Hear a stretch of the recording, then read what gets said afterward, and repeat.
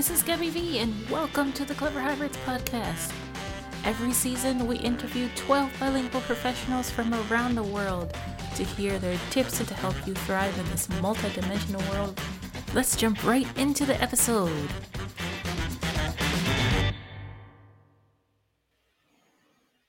But Nelson, so many people use that word innovation, but it means a lot of different things. So how would you define it? All right. You have to imagine that I created a company because of this kind of a little rant, you would say. I saw a lot of people, using the word innovation for basically every reason you wouldn't like to use it. Marketing purposes, just tell the shareholders to hold and don't sell. So wait, we're gonna do something. We will start an innovation campaign or whatever. And also maybe more dangerous is when people say that innovation is around creative methodologies or about having nice ideas, which translates to extracting nice ideas out of your employees. All of these definitions, they were always just like moving us far away from what innovation really means. So that's why I created the Whisper helmet that you have seen, possibly. And this like blue helmet. Maybe if I can send you a video and then you just put it here on the screen. But it has this like blue helmet with a spinning colorful thing on the top that I forgot the name, and the big light bulb and so on. What you need to know is that this helmet is a visual metaphor of what innovation means. If you assume that in the future there will be a helmet, you put it on and it makes you feel creative, it makes you feel that ideas just keep flowing and all of them are great and you can even mix them and create something of value beyond whatever you can reach before. Whatever topic you get into, you just know what to do. So imagine if this is possible in the future. We're going there with the Neuralink from Elon Musk and so on. But the thing is that when you see this helmet and you imagine this could be something in the far future, then you make an assumption. You make an assumption that innovation is about people and how they think. And when you start thinking about that innovation is around processes or methodologies or having some resources or reputation or just keeping the shareholders happy and whatsoever, you can imagine that all of these things do not fit into innovation is about us. Innovation is about culture. Innovation is about mindset. So we went on and decided to say that innovation is a state of mind in which you can create ideas that generate value for this world. Yeah. So then I will tell people, hey, okay, so if you take this helmet and you put it on top of, I don't know, of your business strategy on this like 40-page document, you just place it on top, is it going to enhance it? No. Okay, let's take it with us again. Let's put it on top of a bag of money. Is it going to multiply it? No, but if you put it on someone, you turn it on. You just get into it. And that's quite the assumption. And I hope when people see it, they understand, okay, innovation is indeed about us first.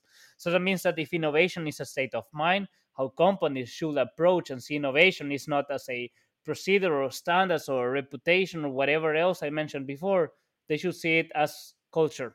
Innovation in a company is culture. That's how it started. And nowadays, all of our services and products are teaching human centric innovation. So that people that don't know anything about it really quickly understand, okay, human centric. Yeah, that's a good way to illustrate it in a visual way. Be like, I got it. Okay. Yeah, thank you. Yeah, people love this illustration. Like, to be honest, I haven't checked in some weeks, but on Giphy, which is like the animated GIFs, some people has seen this with influencers or other websites, even marketing rock stars. And when I see how many people have watched it, you will see here, maybe my camera refocuses, but it says 9.3 million views of this Whisper helmet gives. It's incredible. Like people actually like them and share them. It's but yeah, most of them don't know what it is. But I need to find a way of creating gifts that also give a little bit of the story for the people to know. Oh, okay, this gift means something.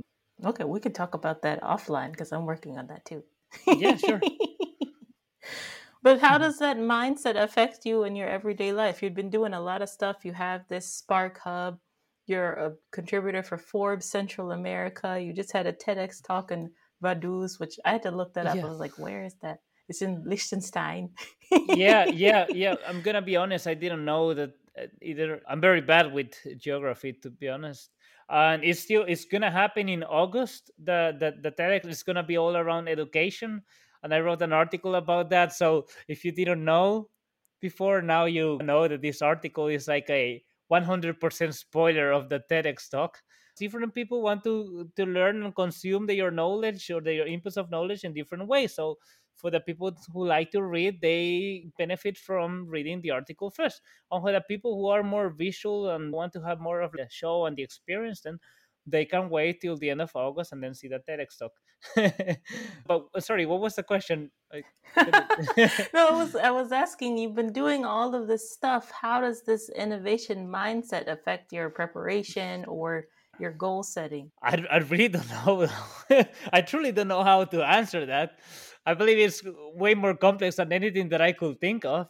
But something that comes to my mind about it is that all of us, in some moment, we have had these days that we just feel that things work out. Maybe we wake up earlier. Maybe we get to make something in the morning that is out of the routine, cook something, prepare our lunch, or create something nice, or maybe paint, or maybe do a little bit of sports, and then we still have enough time to go and shower and prepare ourselves to go to work. And then when we go to work, the day just flows in a different way. So these long emails, you just answer them really short, but you know exactly that you're writing what you should be writing, send really quickly. Then you get into, I don't know, maybe that presentation or that pitch that you really needed to send weeks ago, and then you figure out like everything makes sense right away. The last time that I genuinely and actively thought, okay, I need to check for the patterns of activities that if I do them, I will be more likely to feel innovative on that day and to really get into the state of mind, that was last week after I got into a conversation about it. I was doing presentations before COVID, but when the pandemic started, I wasn't applying my patterns and on my learnings for quite some time. And now that I'm aware of it, I tell you, from 2 weeks ago to this week, my company has been going well all the time. But now I feel that I am quite balancing everything that matters again between family, friends, and like relationship and company and sports and free time. I'm happy with that. And then about the whole force things and the press media, I believe that it just happens when you're truly speaking of what you believe. Other people get convinced I like them, then it's cool. Then it's just kind of like the snowball metaphor, right? It starts rolling, and some of them they break apart, but other times the snowball gets to roll a little bit more, and the snow is just sticking well, and it's growing bigger and bigger. And then other people notice. Of course, there are other people that just come to you one to one with just like opposite ideas and contra arguments, you could say, and that's fine too. I believe that if you're doing something and there's nobody questioning what you're doing, that's wrong. If you're just moving in one direction and there's nobody to tell you another argument, then how are you going to learn and improve on that? This is just you convincing yourself of what you already know. I always welcome people to criticize things. I don't even say that it needs to be constructive. If it's constructive, great, perfect. If it's not constructive, I'm sorry, but I might quite ignore you and just say, ah, yeah, that's interesting. Thank you for your comment. Be like, okay, thank you, bye Yeah, bye. yeah, exactly. Yes, ah, yeah, you're right. And if they continue, yeah, true that. That's it. Don't feed the online trolls, especially. It's like with my company. When I started WeSpark, and I was telling you before that it was some sort of like a rant that I felt that a lot of people were abusing, even maybe prostituting the word innovation, and I wanted to get everyone back to the true meaning and to this state of mind. So I made a claim at the very beginning. I said that WeSpark is the first dedicated innovation agency in Frankfurt.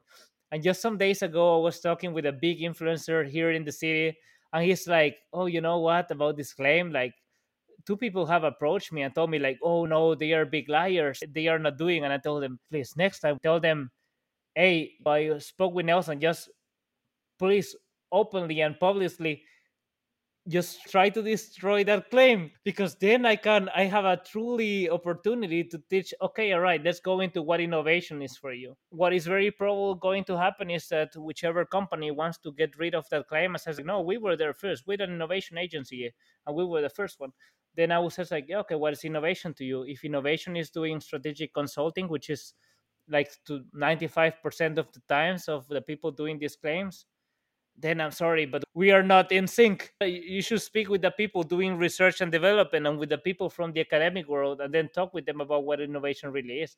And then once we have defined that, maybe we can go over your claim over our claim. Let's bring them in some sort of like online combat, because it gives an opportunity for us to show what we truly believe in. Yeah, that'll be But a yeah, mic but yeah, drop moment. Be like, what is yeah. innovation then? So you Because and your girlfriend are both entrepreneurs, Maria. How do you guys balance your relationship with working on two separate companies? okay, it's fun because I told you in the morning I was working with her from home, and now she went to her home, and I came here to the office in the afternoon. Oh, I don't know. I just have to say that we have to learn a lot on how we do this. I believe maybe the biggest challenge and something that none of us should fall into, and it's this kind of like mental trap of thinking to the point where we take ourselves too seriously. That wouldn't be good for a relationship, for any relationship at all. Just imagine if you're now with a man and he's an entrepreneur and he's just like priority one, two, three, four, and five is the startup, then okay, where is the relationship falling there? But I don't know. I believe like the two of us try to support each other's startups as far as is possible, or case by case kind of thing, where we check, okay, look, this is my sense of urgency right now. What's yours? I don't know what else to say. I will be interested in what she thinks about it. She will possibly think that I'm too focused on mine. I'll Yeah, make a note to ask her the same question when we interview her later this season. yeah. And then it'll be like, he said what? And be like, I didn't. Yeah, I believe, as I tell you, like in summary, I can say we are on a learning phase about it. We're on a learning phase, but yeah, I don't know. We are learning. Things are working out. So yeah, but I don't know. It's just one day at a time. You guys got it. Don't worry. Yeah, yeah. I mean, that's how we gotta live it, right? You have a plan and you know where you're going, but then you take the tasks and the challenges one day at a time. That's true. Yeah. I really wanted to ask you also with this Forbes gig that you have, a lot of people that I've seen on LinkedIn, some of them are like micro famous, and then they get a Forbes contributor opportunity. How does that even happen? How does Forbes notice somebody? This time it's easy to explain how this happened. So there was the hackathon back in 2020 when Germany basically said, hey, all innovators, all the people who are engaged into solving the biggest challenges from Corona, we need you. Participate in this hackathon, help us create ideas and solutions to whichever problem we have. So I wrote a post on LinkedIn asking everyone on my LinkedIn to please participate with me and join my team. I gather around 40 people from that post. I believe that if you ask me, this is the post that generated the most engagement from all the posts ever. Real engagement. There are some posts that I have with over 500 likes and so on LinkedIn, but yeah, a like is not true engagement, or a reaction is not true engagement. But 40 people that join your team to participate and build something, and that totally sacrifice their entire weekends and a little bit of the days earlier than after, that's true engagement. And there was another person, Andreas, he had an idea and he told me, hey, okay, let's join forces. So we participate, and from day one, because you develop everything in around 48 hours, but since the very beginning of the projects from the hackathon, we were, at least in terms of reactions and people following, the most popular. After this, one contact that I had, where I was writing before gaming articles for the biggest or second biggest, it's always changing, newspaper in El Salvador, I kind of got in contact with them and I told them, hey, I did this and that, the hackathon. Then like the newspaper just wanted to cover the story and they published an entire page of it. And after this newspaper published it, then really famous people from the radio wanted also to do something, and then the TV came, and then another TV channel came, and after this is again like the snowball. Forbes Central America and Forbes Mexico noticed me, saw me on one of the articles that came after some of the other articles, and said like, hey, let's talk with this guy. When they were there, they also checked that I was writing articles, and they asked me, hey, do you want to write articles for us? Around 2 or 3 weeks ago, they interviewed me again. They are publishing something for social media, I believe from TikTok to Instagram to LinkedIn, more of a video interview. Let's see. One good contact friend came to interview me here for one podcast. He told me, hey, Forbes, the ACHA is looking for people who are building something around this and these topics. especially into the topic metaverse. And they told me like, I don't know, I'm going to suggest you. So at least I'm in contact to they say like one of the people that can decide what comes into Forbes in Germany, in Switzerland, and Austria. But who knows? I'm not actively looking for this stuff. If it happens, great. If it doesn't happen, good. I mean, we already have the attention that we need to continue. The attention that we get is from people that are engaged and that know that every time that we publish something, that we are just generally trying to teach people and not sell them something. But whenever it happens, I'm just really thankful because it helps, but maybe it doesn't help as much as what people will think. Yeah. I don't know, 5, 10, 20 people might write you, oh, I saw you this article, whatever, here and there. But it's not like you're famous and now you get out of your house and you have this like red way. How do you call it? Teppich in German, in English? Rug, yeah, no red carpet. Most of the people are unaware. It's not like you will be walking and somebody will recognize you. I'm still thankful. Every little thing is a little opportunity. And if they come to you, just be open. The most important thing, I believe, is that they see that you truly want to have a message, like an important message to tell. And the message should not be to come and buy something, but something that is valuable for their readers.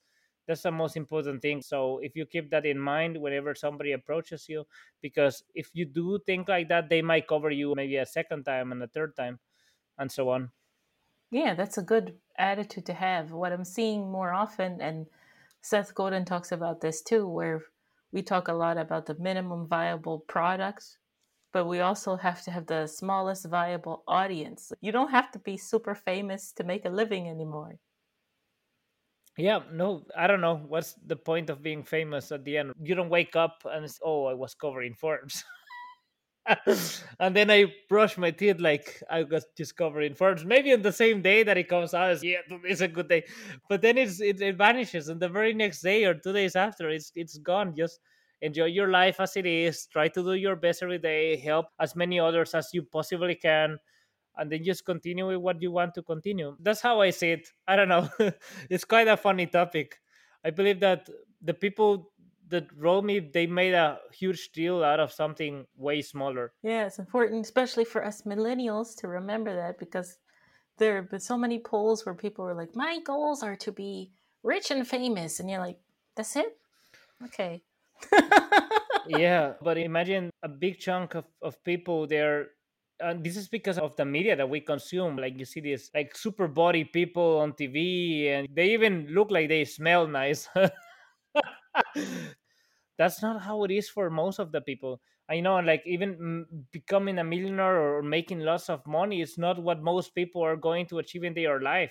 It would be like below the 1%. So why do you want to pursue something that is unlikely to happen? You will probably skip the chances to have a truly happy life most of the times. I don't know. Like I have a vision. My mission is to spread innovation. So that's how I decide most of the things. So you always have to ask yourself, when do other things matter more? So I don't know, a lot of the people that have managed to become greatly famous, whatever, they knew what they were sacrificing. I know that I'm sacrificing lots of things just to have my own companies.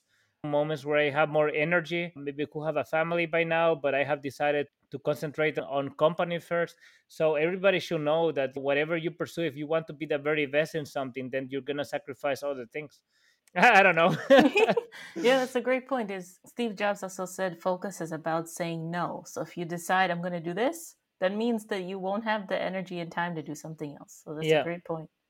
I learned to say no a lot in things around work, and I learned to say yes a lot in private things. You're going home, and I don't know, possibly you already know what you're going to cook and whatever, and somebody writes you just 5 minutes before you get to your house. Maybe you're walking back after taking the train or the bicycle, whatever, and somebody writes you, hey, let's go out and do this and that. I'm more likely to say yes. But if somebody approached me and maybe they have a really good running company and whatever, and they tell me about, hey, I saw your company, I really like it, let's have a call to see whether we can start a partnership or whatever, I'm more likely to say no unless it's something very concrete. That's nice. Like most of the messages that I get nowadays, sadly, they are messages that I just delete right away. And I'm sorry, and most of the people that add me on LinkedIn without any reason, I don't accept them because it's so easy to just write me, "Hey Nelson, I saw this video of yours, and I would just like to follow what you do." Cool, perfect. I'm going to accept you like right away. But then it's hello, Nelson Mejia. Maybe it even gets one of the emojis from my title, Nelson Mejia, and the little spark.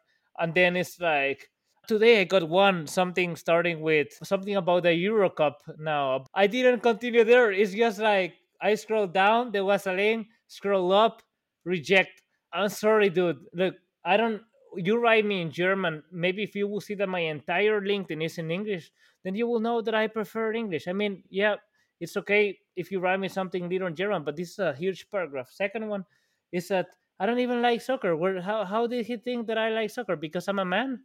It doesn't work like that. I enjoy the finals from the Champions League. I really love watching the World Cup. I watch every single game. But then in between, I almost never watch. If you ever write someone, you should know where you are, right? Who's this person that you are writing to? And the higher the difference of how much this person have achieved, the chance of this person actually reading your message is lower. So if you're going to write a message to someone, just be really concrete about what you want and how you found them. That's perfect. Just like, I saw your video here, I read your article, one sentence, perfect. And then just say what will be your proposal. Tell them how you know them, and write very concretely what you want from them or what you're gonna do for them. But yeah, but the worst, and you possibly get lots of these messages because you have a quite big followings. Hello, Gabby. I'm also in the industry of X, industry of education, industry of teaching, industry of languages, industry of content creation, whatever. And I saw your profile and it looks super interesting. And I don't know, maybe one day we can have a chit chat. It's okay, cool. You accepted. 3 hours later, no 3 hours and 1 second, no 2 hours 59 minutes 59 seconds. It's 3 hours later, perfectly. Boom. Hello, Gavi. I was checking your website from, and then it was says clever hybrids. And there's a space too much and whatever. Look, we help with SEO so that you can market whatever and get more customers. So our customers gain, I don't know, whichever 70% or something. Can I have 30 minutes of your time? And it's no, please. I trusted you. I accepted your request. Why do you do this to me? I have some people that are in my network and people that I know in real life, and sometimes I get automated messages from them. And after getting into some conversations, just decided to mute them. If you're spamming me, I'm just gonna mute you, or even better, I might delete you. It's fun how things work, but automatizations for everything around doing business like this, it's never been my thing. Yeah. But that's a good point you mentioned where you're like, English is more my language. How did you get into English growing up in El Salvador? I know you went to IB school, but how did you get into English? How long did it take? Are you still feeling stuck in some Yeah. ways? So you have to know one thing. From all the skills out there, languages belong to the list of weaknesses that I have. I'm bad in writing, talking, reading, understanding in English, Spanish, and German fluently. I'm just not good at it. I always have problems explaining myself, and a lot of the things that I'm telling you nowadays, they might be unstructured, others might be super structured because I have been repeating them again and again. But let's say that when I have ideas really spontaneously, I know that people will not understand whatever I'm explaining because the problem that I have is that I jump from idea one to idea four without explaining how I went from idea one to two, from idea two to three, and idea three to four. I wrote an article about that. I believe it's called What's Wrong with My Mind. It's really awesome. But basically summarizing what I discovered is I have a really like holistic way of thinking. Unstructured is chaotic, but also visual. So I learned that if I am visualizing what's in my mind, really going down and drawing and sketching what I mean, people get it just like that. It's just like, nah, okay, that's it. I get it all because it's been super well explained here. So that's why, like, I'm not the sort of person that will go into Clubhouse or one of these like platforms where you only talk. At least not for now. Maybe when LinkedIn does it, I will try to structure my points, write them on paper, and then I can say something more, something that makes sense at all. But But yeah, don't worry. It's just because As a Hmm. Hmm. society, we focus so much on Hmm. oratory. Like people would be like, "Oh, he's such a great speaker," but there are other ways to get your point across. Like you Yeah. draw it. Some Yep. people they're like, "Okay, I can't draw, and I'm not very good at Yeah. speaking, so just let me show you." Yeah. Everybody's different. Well, I thought that maybe I'm just not good at explaining things. That's what I thought all the time, and it kind of changed over the years. But in school, I was among the worst in my class in English and German and Spanish. I was okay. I was okay. I never had the best grades. Sometimes I had the worst grades as well, but it was not as bad as with English and German. And I hope that my English teachers are seeing this. That will be awesome. That will be hilarious. I started learning English when I was in, I believe, fifth or sixth grade. That's how the German school does it. And before I was learning German. So how I started learning English, it was through video games, especially one game called The Legend of Zelda.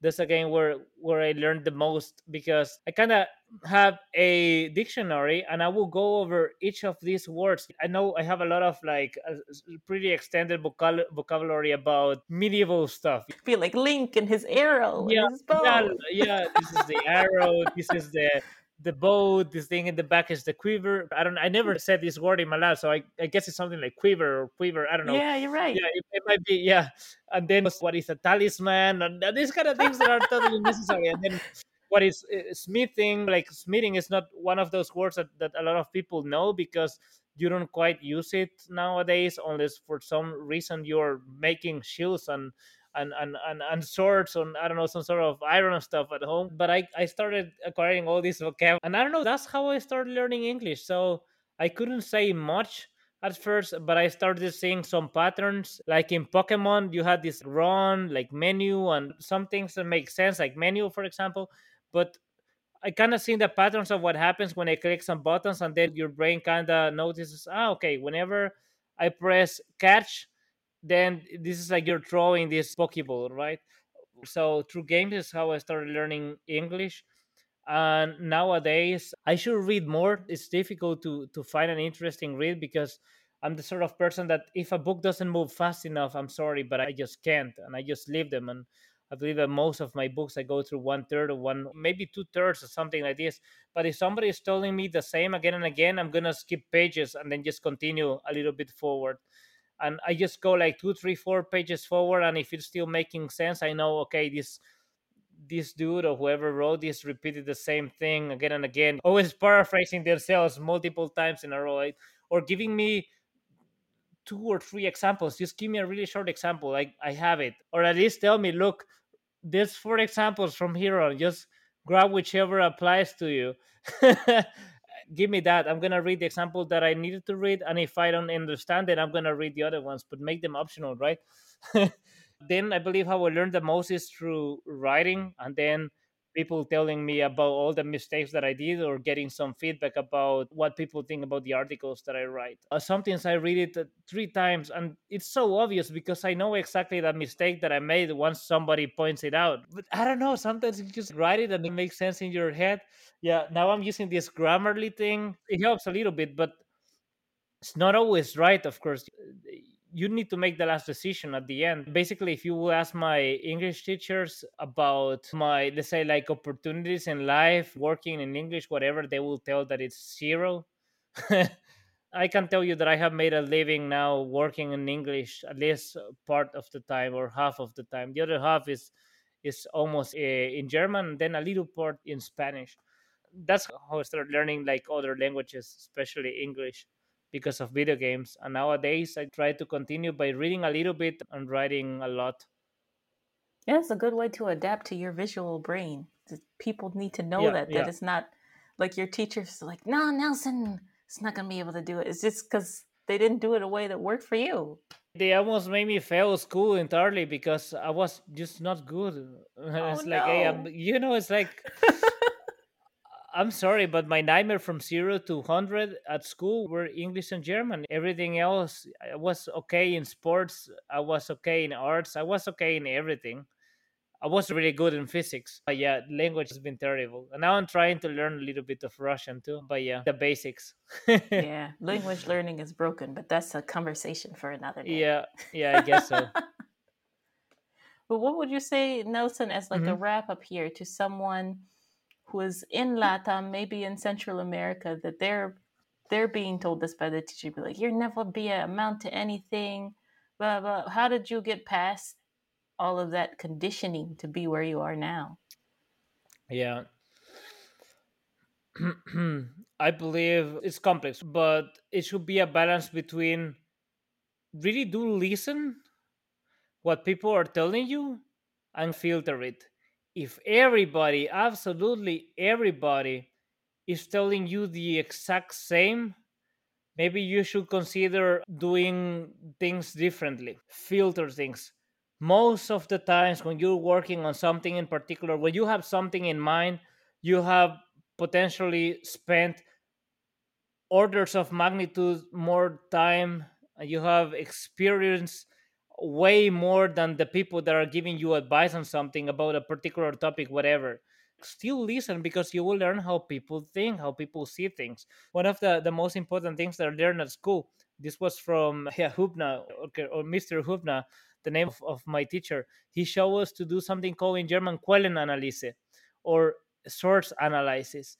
And I believe this is one of the things that has helped me the most, like directly one-to-one skilled learning school, skill applying the entire life. But I continue using this source analysis. Who is telling you what? So yeah, in that case, if somebody is telling you that you cannot do, but you have a plan, you have a structure, a way of getting there, of getting to your goal, then okay, keep it in account, but don't let them stop you. A lot of people, like my parents, told me not to start a company. Don't do it. You have a really nice life already. You're working for an extremely big company. You have a super big position. You're getting paid really well, especially for your age. And I left all that because I really wanted to start a company. And I told them, hey, listen, the two of you are entrepreneurs nowadays. Basically, without wanting it or not, this is what you taught me. You taught me that becoming an entrepreneur can be a nice thing if you work hard and you work smart. Especially smart is more important than working hard. So what you should keep in mind is that I'm gonna do this whether you like it or not. So it is up to you now to support me or to not support me. When you're a kid and you're in school, I will never tell to my teacher something like, look, I'm going to Germany whether you believe in me or not, because I don't know, some might take it a little bit too personal. They might just fail you on a specific subject.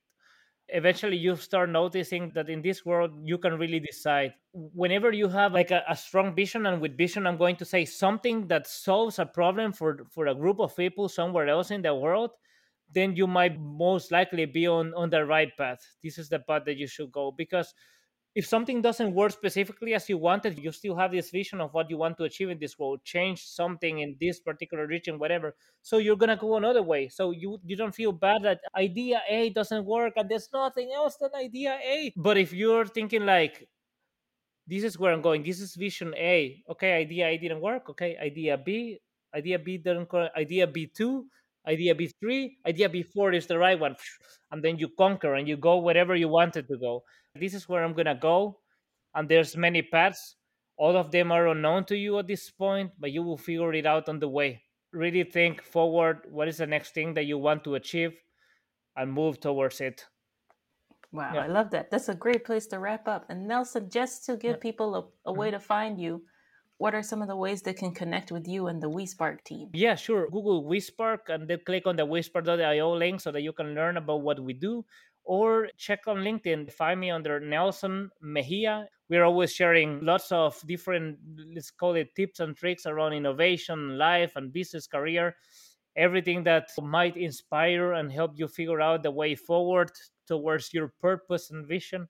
So yeah, you can just follow us there. And if you have a very specific concrete question, please don't hesitate to just write me directly, add me as a contact, and just write me, hey, I saw you on the interview with Gabby, and then I will know right away and I will accept you. And whichever question you have, if I can help you, I will find a way to do so. That's how you can get in contact with us. And if you're in Frankfurt, just Google WeSpark, and then you can come here and visit our really nice innovation space. Still want more? First, subscribe or follow the Clever Hybrids podcast wherever you're listening to this, and you can binge listen to our 30 plus episodes. If you want even more than that, We share helpful clips and quotes from our podcast on our Instagram and Twitter accounts. The handle is @CleverHybrids. But Clever Hybrids isn't just a podcast. We're a language, service, and content creation business. If you want help to be bilingual or to create a podcast or content for your business, check out our website, cleverhybrids.com, and mention the code CHPodcast20 to get 20% off your order. And as always, welcome to the Clever Hybrids tribe. This is Gabby V signing off. See you next time.